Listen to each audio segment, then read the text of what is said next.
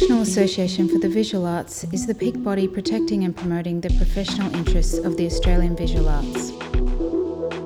NAVA in Conversation is a series exploring the issues and challenges of working in the sector. We speak with artists, curators and administrators to gain insight into the experiences of contemporary practice and seek to propose ideas for change, progress and resilience in both local and global contexts.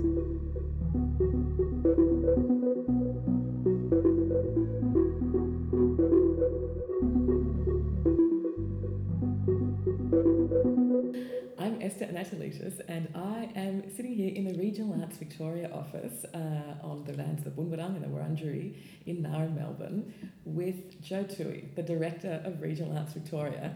And it's bright and early on a particular morning, but we've just come from spending some really important days in Bendigo together for Artland. So first of all, thanks Joe for catching up right after that extraordinary time. Oh, that's okay. Thanks for coming in. And you know, it's always an interesting feeling to be on the other side of an event that you've been planning for so long and invested so much of your heart and soul into. So it's a strange feeling that I'm very slowly coming down from and moving. It's now I think 2 or 3 days since the event wound up that we're recording this, and so I've moved beyond the final little bursts of energy of feeling the need to be onto everything every 5 minutes, every 30 seconds, and the stress streams have abated as well in the last couple of nights, and I've got a good night's sleep. So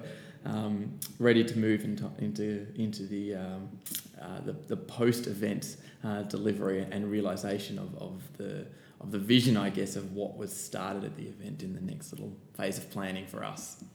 And that's going to be so exciting to reflect on, particularly because Artlands was an extraordinary time. The ideas, the shows, the exhibitions, the work that was presented, the conversations that artists and arts workers and others got into was so important. But I think what made it so tremendous was that framing by the director, Ros Abercrombie, working closely with the Dja Wurrung, not only in terms of those deep relationships, but looking at their country plan and drawing on that for the framing of Artlands, the way that just kept being articulated through every session. So starting from that grounding welcome and those extraordinary keynotes, but then articulated through. So first of all, just thank you to you and to Ros and the whole team. Yeah, I think Ros really, particularly in terms of the realisation of that vision, that is an extraordinary accomplishment that really rests ultimately with Ros and her ability as a creative producer and event director to make those relationships work. I think is going to be the long-term legacy of the project, because you do these projects and you do these events and they're wonderful things to be part of in the moment, but the really impactful things are the relationships that come out of them. And a mutual friend of ours, Esther Jade Lilly, talked about it for its Great Community Arts Centre, this idea that the relationship is the project. And what I was able to see with Ros was really one of the best relationship managers I've ever worked with. She really is. She is, and this understanding, I guess, and this ability for me to learn from the way she worked was this understanding, I guess, of how important repeat visits are in relationships. And I know that sounds like a strange and silly thing to say, but a relationship is not just an MOU or a one visit where you say, are you going to come and speak at this event? Great. It's multiple check-in points and bringing people along for the journey the whole way. And so even with a number of our keynotes, there's 4 or 5 conversations that Ros has with them about how that presentation goes before it gets to that point, which are about making people feel comfortable with where it sits in the program, in the broader strategy of the organisations involved, but also just making the people involved feel comfortable and making sure that they're able to contribute in their own way. And so many of the keynotes, but in particular the opening one from the Dja Wurrung, was the focus, and what Ros was able to do essentially was to give them their own space to present that how they needed to. And that's the relationship that's been built there between local artists, the local First Nations groups and practitioners and of course the City of Greater Bendigo will have an impact for Regional Arts Victoria for so many years after the event because of that work that Ros did. And so it's been an extraordinary thing to be able to watch up close. An extraordinary thing to watch from afar and be sort of, get the updates and get that kind of sense, it's soon, it's next week, it's tomorrow. And that welcome, so the Jaja Warang led that great welcome in the park near the bandstand. We were all welcomed with dance and song and voice by the women, by the men, by kids, by elders. And then we had that great experience of all walking to Alumbra together. We heard from Auntie Faye and Uncle Rodney, we heard from Trent, we heard from Beck, we heard these these powerful but very direct and again, that word that springs to my mind is grounding. These conversations that are about this is what cultural practice means to us. I think also the other reflection that I was backstage, and so it was an interesting experience to be kind of watching that on a monitor and a little bit alone or separated, because what really struck me when I came out, and the most common thing that was said to me after the event, was just how warm it was, and people felt, we talk about a welcome to country, but people felt welcome in the space. Yes, very much. Which is, I guess, when you're trying to put an event like that together, when you're putting a conference together, I think, or a festival together, there is the very practical experiences. I'm going to go to this panel or this session, I'm going to learn these things. But as much as anything, we put a lot of thought and work into the feeling of coming together, which is what everybody talks about as an advantage. It's a little harder to quantify of an event like that, which is being in the same place at the same time, making that a positive and warm experience to be in this together. And so we challenged a lot of the time, and we've even after the event have had some conversations within Regional Arts Victoria, but all through the planning process. The question always comes up, who is this event for? Is it for artists, is it for arts workers? And what Ros definitely, but I think also Regional Arts Victoria more generally was going for, was that if we keep talking about those things as separate and putting those boundaries in there, then how are we supposed to have this collective idea of what is possible? And so to say that this panel is not going to be that good for artists, they might not get as much out of it as a local government worker, kind of defeats the point, when what we're going for is, and what we all strive for, I think, is this idea that artists are involved in, artists in particular, who are often excluded from positions of power or influence over decision makers. Why shouldn't they be seeing the same presentation as the local government worker? Why shouldn't they be influencing those outcomes? Because the only way that we're going to get to that point where that is an artist-led or a sector-led or a community-led outcome is if there is some kind of collective agreement or collective experience as to what that means. And so that was a fairly deliberate thing. I think it worked.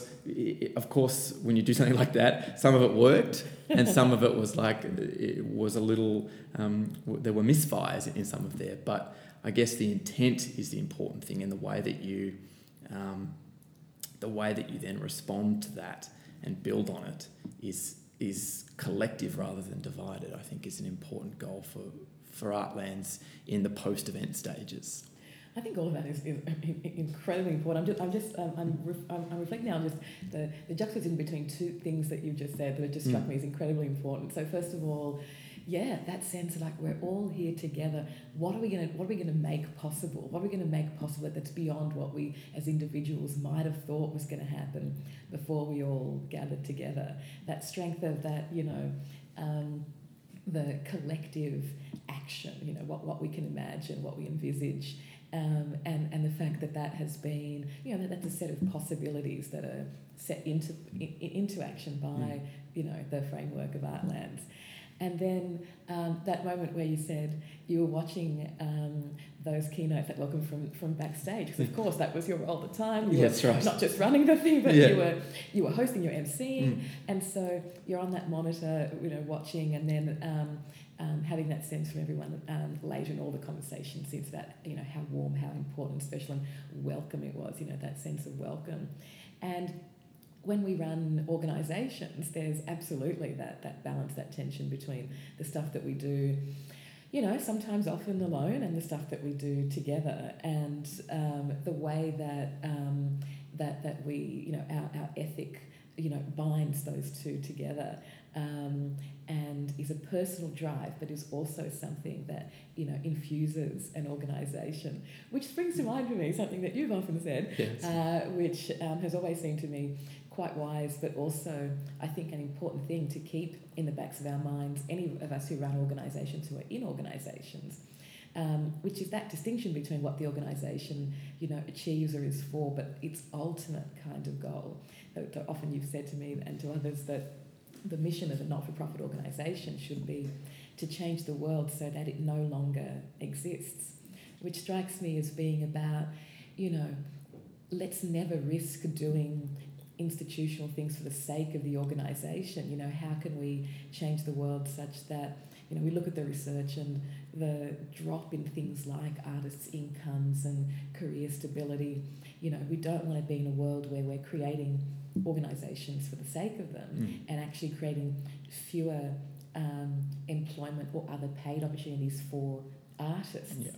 Yeah, and it's for me, in a legal sense, an organisation is a separate person.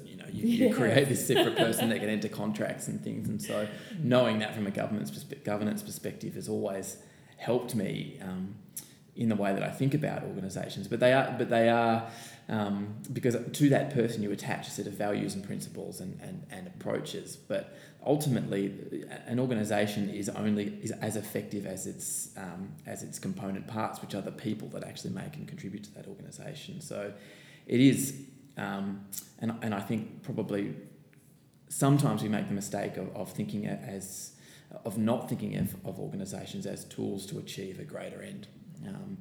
Particularly in that not-for-profit space. And so I think that the idea of a not-for-profit seeking to deliver itself out of existence is like a 100-year kind of vision, and it's something of a rhetorical flourish, because of course what happens is that organisations evolve over time, and their mission and changes should change with the needs of the people it's there to serve or work with. And I guess the idea behind having that as a 100-year goal is it makes you just reflect and consider, what is it that my organisation doing that is still relevant and needed, and perhaps is there stuff that we're doing that is less so. So if there's a choice between moving into a space or doing something that is frequently required or requested by artists, or in the case of Regional Arts Victoria, regional communities and audiences, if it requires that we move into that space, what is it that perhaps we need to give up to get there? Because I think giving stuff up is the thing that, in my experience, organisations find the most difficult. You become attached to you become attached to a program or an outcome that or a project that was the exact right thing to do at the time that it was created, and then it gets these little tweaks over time to the point that perhaps the need that was there is no longer there, and so how are you able to feel comfortable about giving that up and making way for either within your organisation doing a new thing, or making space for another organisation, artist or individual to do that thing that you've been doing better. Doing most of our work where our work's needed most, I guess, is the principle that I try to implement there. So, and in terms of your comment about how that impacts on artists' wages and salaries, I'd be really interested to see how that breaks down, because the hope is that you have that good arts administrators in particular and good arts organisations are able to have a multiplier effect, not just in terms of the number of artists supported, but the viability of the ones that you're already working with. Yeah, absolutely. We look at research like the Throsby reports over many years, and the Australia Council's other work, and the latest one that shows that artists' incomes decreased, by 4% on the previous study. That the gender pay gap is worse in the arts than in other industries. That's one of the ones that really shocks me. And then also that sense that the organisation types that we've developed in the arts and the sophistication have complexified. Like, of course they have, because we want to grow the ecology and for it to be an ecology and not just, say, a bunch of organisations, some established and, some otherwise. We want it to be an ecology that means that it can thrive on the complexity of the relationships and sort of interrelationships. And so I just, we look at the kinds of roles, some really important roles in marketing and communications, in producing, curating, lots of different kinds of administration that we have more and more specific titles for, because we identify that as being an important thing that's needed. And then different kinds of leadership, administration, strategic leadership, artistic leadership. But then, what are are there actually more paid opportunities for artists? Yeah. And, I've become deeply suspicious of solving a problem by creating a position as well. Yeah. Because I think a lot of the time it can be frustrating when, or creating an organisation in response to a problem all the time. I mean, that is the neatest and easiest to understand response, is we're going to create this new organisation that's going to deal with that problem, rather than, is there, the problem that you're trying to address, is it possible that there are a number of organisations or individuals that are doing parts of it that you just need to bring together to have a collective response? And so going back to what I was saying earlier about Artlands, I guess, that's a bit of a preoccupation of mine at the moment. So when Nav was talking about updating the code and the code of practice, why would Regional Arts Victoria then talk to regional artists about having a separate code about how regional arts practice is implemented? Why wouldn't we just be adapting that and publicly saying we endorse this code? And if you're a regional artist that's having trouble with your negotiations with an institution or with a commercial body about getting fair rates of pay, they can talk to NAVA, of course, and I would always refer them there, but we'll do that with our endorsement too. I think that kind of joint approach to it. So there's this idea of that I kind of touched on before, of administrators being particularly like anything. The challenge sometimes is just making sure that they're good and effective. And so how are we making sure that the existing things that we have in place are good and effective to solving some of the problems that are raised? And then rather than creating another organisation to deal with an existing problem, how do we support individuals, administrators, artists and community members to address some of those? And in some of those instances, how do we make sure that organisations like mine get out of the way, because that's a problem as well, is that sometimes knowing that time of when to just step aside is the most important and critical contribution you can make to the conversation. I think that is one of the big questions, because as the ecology grows and as the sector and then the industry, complexify. Think about the distinction between ecology being those generative interrelationships and the sector being, a group of non-profit organisations like-minded working together, and the industry being, what is actually generating value, employment, circulating funds and so on. As all of that complexifies, we've got to make sure that we don't become so stuck in our mindsets that we're then just trying to perpetrate, the structure or the organisation for the sake of it, which is why I really enjoyed your session on governance models and, kind of like let's really kind of honestly look at, what's great and what works. And what was particularly great about that session was organisations who are going through different challenges and happily talking about it. Yeah. Good on them. I think so. I mean, Castlemaine Art Museum, who had some very public challenges last year, were the generosity, I think, of Craig, who's the acting chair, and Liz, who's is the current treasurer, to come onto that panel and talk about that in a very public way. I doff my cap to them for that. But I likewise doff. Yeah, I think that they're.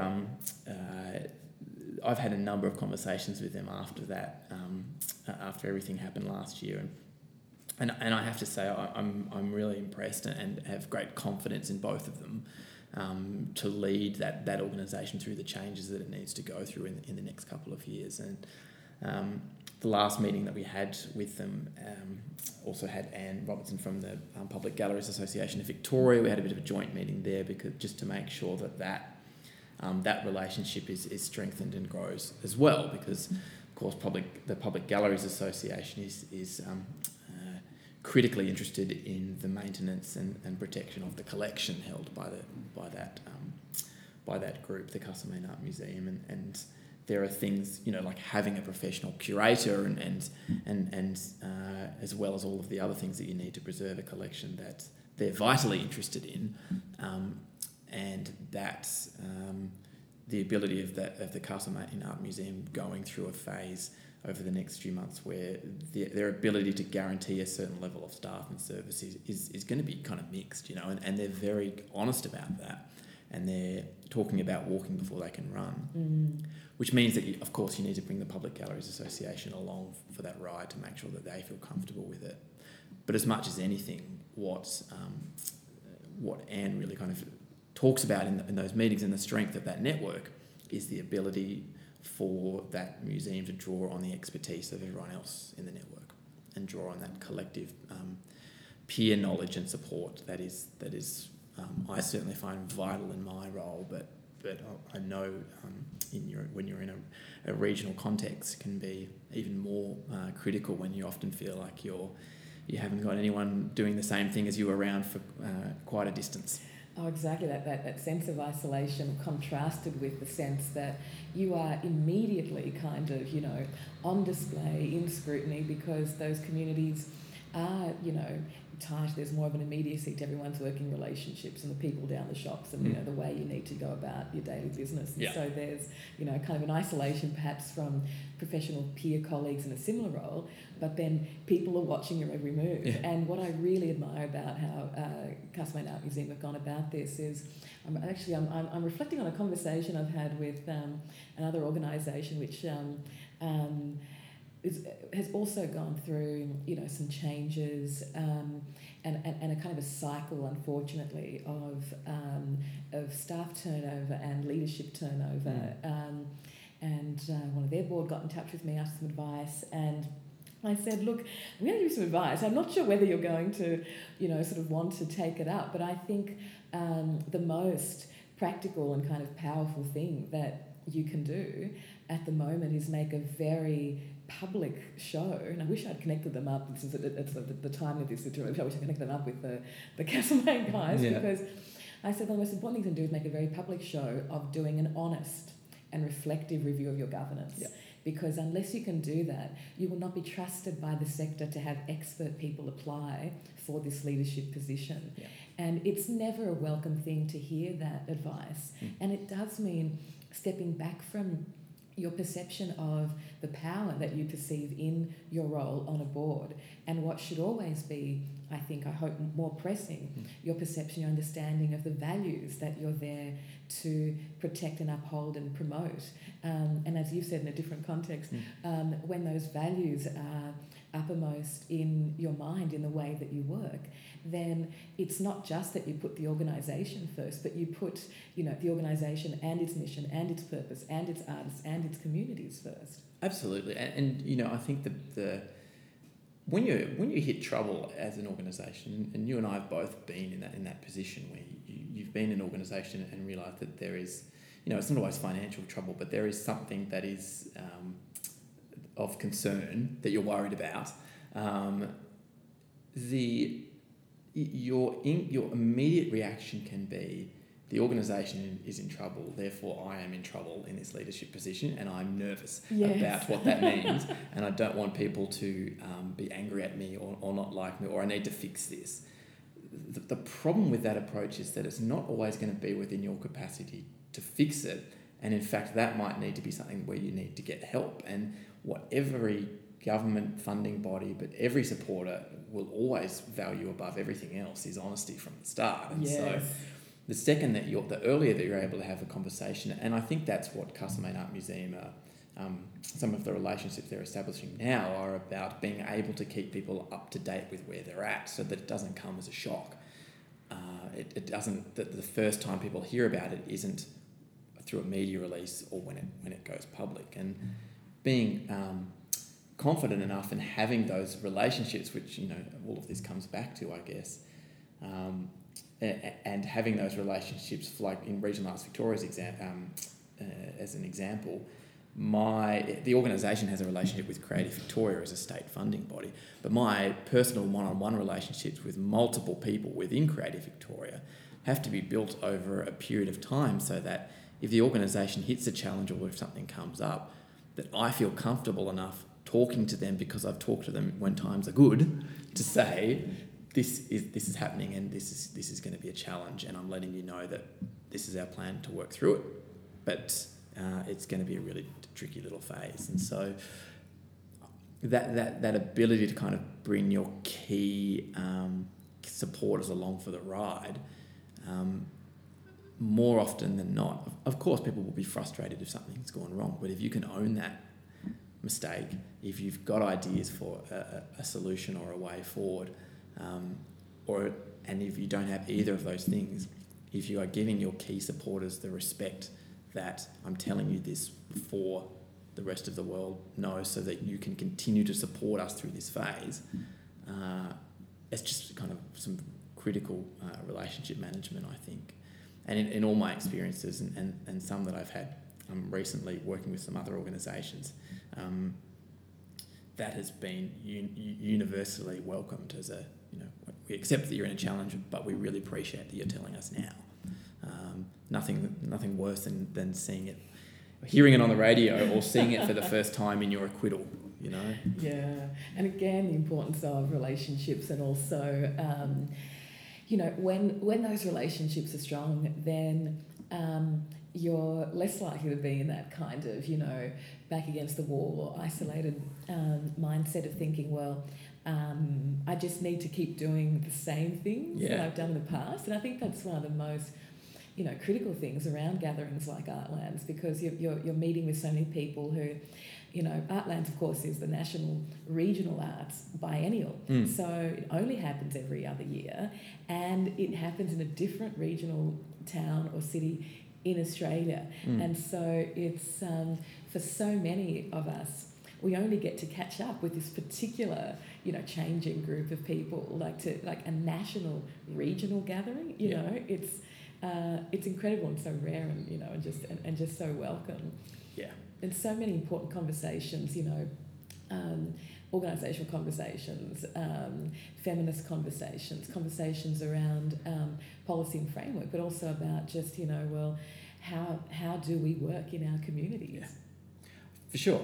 And the strangest thing for me has always been that when I realised the value of the gathering, just in and of itself, was the amount of times when I've gone to Artlands in another state and seen Victorians that I haven't seen for months, It's a space that we work in that is by definition distributed. There are people who I work with via phone and email and almost exclusively. And the challenge with that method of communication is it's incredibly functional. I email somebody because I need something, or they email me because they need something, and so everything that you do is around a task. When you're actually seeing somebody in person, you don't. It's not functional exclusively. It's not about the task. It's about the person that you're working with. You're responding to body language. You're having you're between you are agreeing with something that you've just seen being absolute rubbish, or something that you've just seen being life-changing, and you're bonding over that. And so from that point on, a bit like when you deal with challenges that we just talked about before around funding or supporters, every one of those conversations, or any conversation, becomes easier when there is a starting point of universal and collective understanding. I think that next function or task-based phone call or email becomes slightly more informal and easier because you've built that relationship with that person. And so I still maintain that even with the creation of so much amazing digital technology and the inevitability that will eventually get to all corners of our country, the ability to have unstructured, informal catch-ups in person and the impact of that long term is I haven't seen anything yet that makes me think that that's about to be challenged.